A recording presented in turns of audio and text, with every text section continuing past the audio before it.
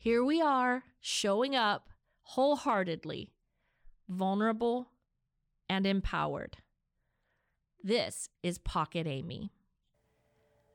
I've referenced often this concept of God, our Heavenly Father, never tiring of seeing us blessed.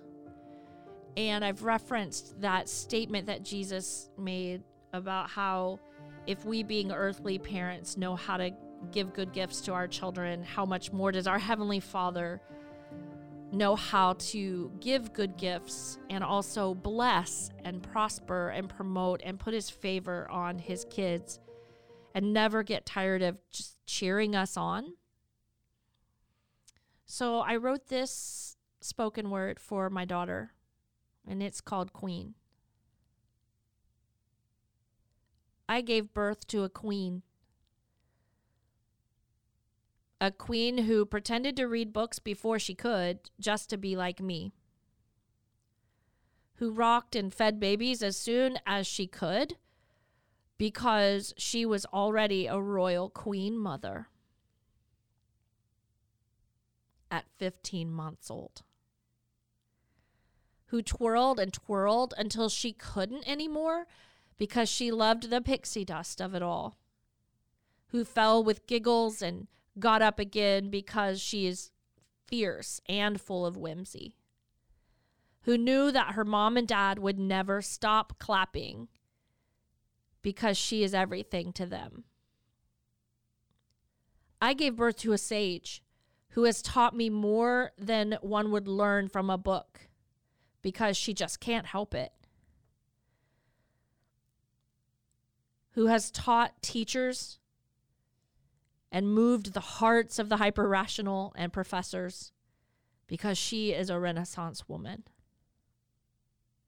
I gave birth to a queen.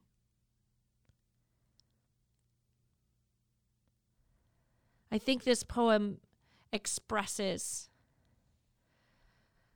the heart of God for us as sons and daughters.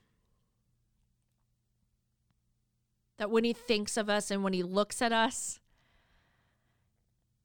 that central event in Jesus' life where God spoke over him and said, "This is my beloved son in whom I'm well pleased," is his heart for all of us. And we need to hear it. If Jesus needed that reassurance and that knowledge and that anchoring foundation of beloved identity, then so do we.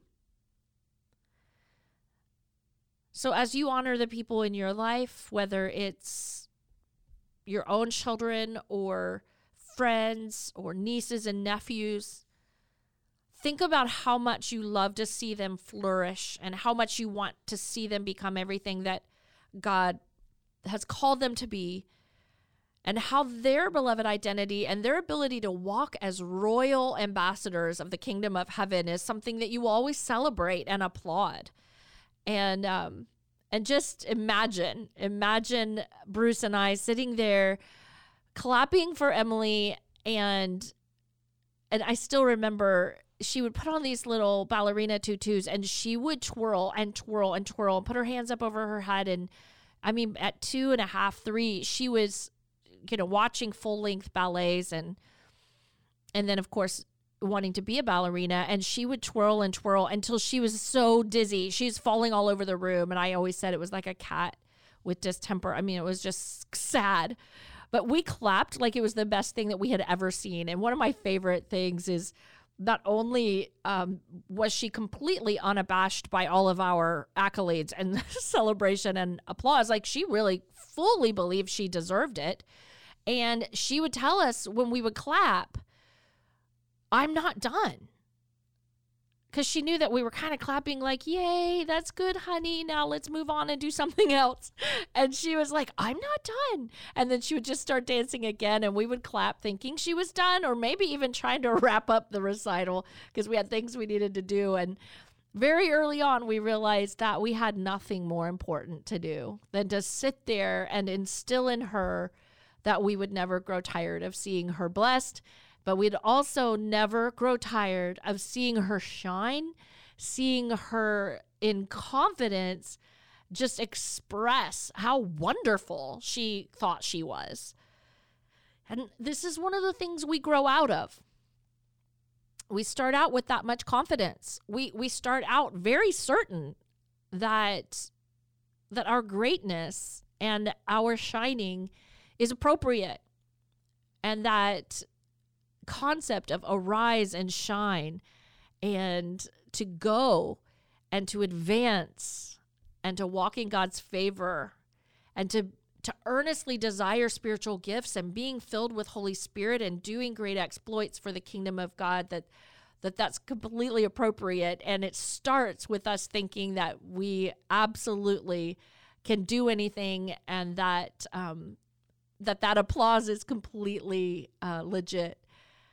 So I just want to release over all of you listening today.